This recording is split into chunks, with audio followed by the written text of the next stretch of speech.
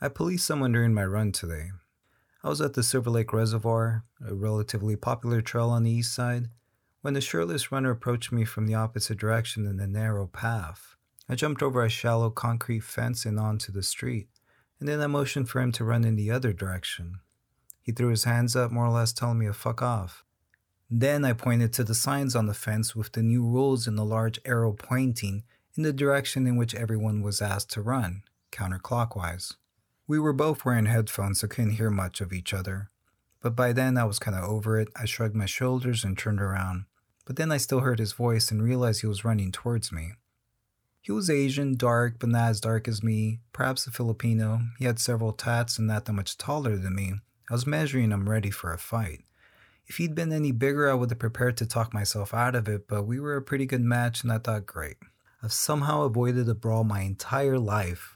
And now, out of all the times I could have, I'm going to fight this fool during the COVID-19 pandemic.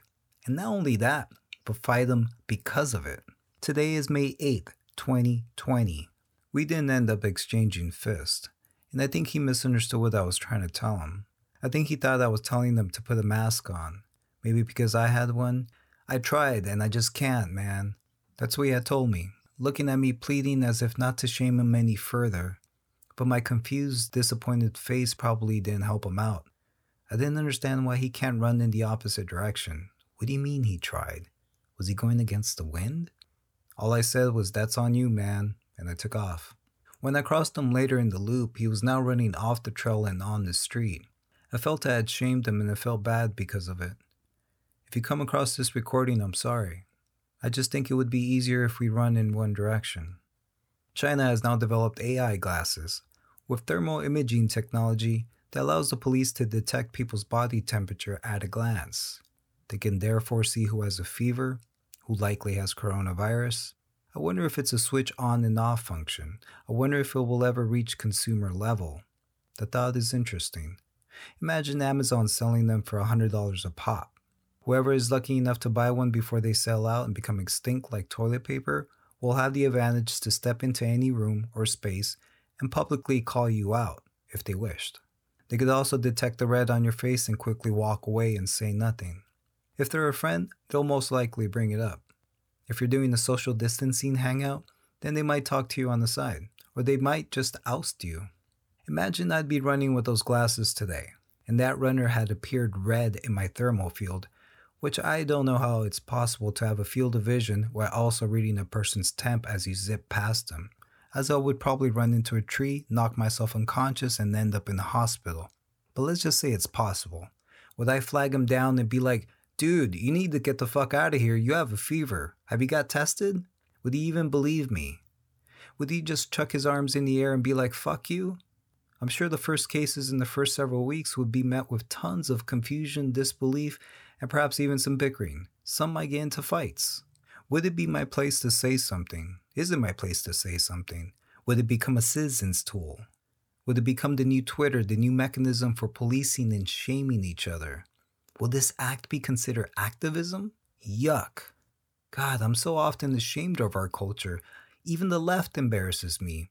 Even those with good intentions, fighting for greater social justice, appall me with their shaming practices.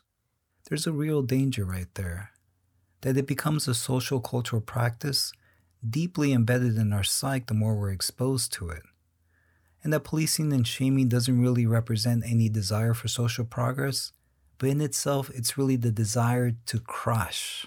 Just as we want the greatest villains on TV like Francis Underwood in House of Cards, like the entire cast of Succession, we want to see these people fall. We want to crush them. We want to see them crushed.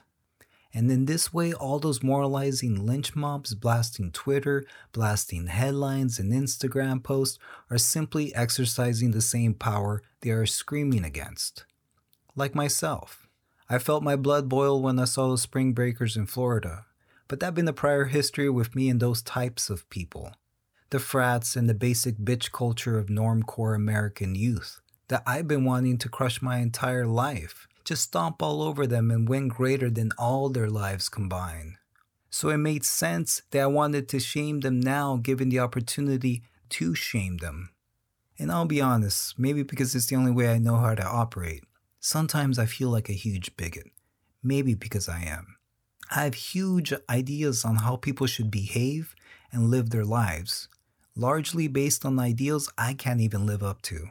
But despite this sense of high horse superiority that I've been trying to cure myself of, largely through therapy, I'm conflicted to what's considered an acceptable crusade of right versus wrong. I recently came across articles and posts about people shaming celebrities for showing pics and videos of their luxurious quarantines. This is the type of shaming that disgusts me. If you don't want celebrities to have big houses and marble gold baths, then don't listen to their music, don't go to their concerts, don't watch their movies, don't go to their games, don't give them your money, don't support them, don't make them celebrities. We have made them rich. If you don't want to see them rich, then don't fucking idolize them. And if there's anyone permissible to show their lavishness, it's celebrities, because we as a culture have chosen them. But because we want to equalize the playing field through shaming, now that the inequality of our quarantines is visible, we want to bring them down. And that's the danger I'm speaking about. This will extend to any equation that is not equal. It's the disgusting voice of political correctness trying to force equality and semblance. Honey, the dogs of self-interest and personal gain have been unleashed. There's no going back. No state, no religion will ever be able to modify this psyche. Not in our children and their children's lifetime. From now on, equality will never exist as a genuine expression of human will in a civilization. Never. It will always be constructed and maintained by force. It's really strange to think that I've been working on becoming more tolerant.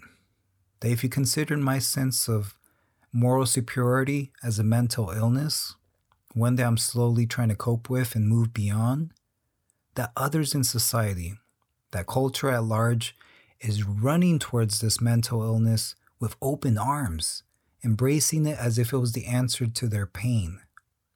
But then again, do I blame them? Because it feels so fucking good to crush. And maybe that's why we shame people. Not for the ideals, not for being right, but just to feel good about ourselves.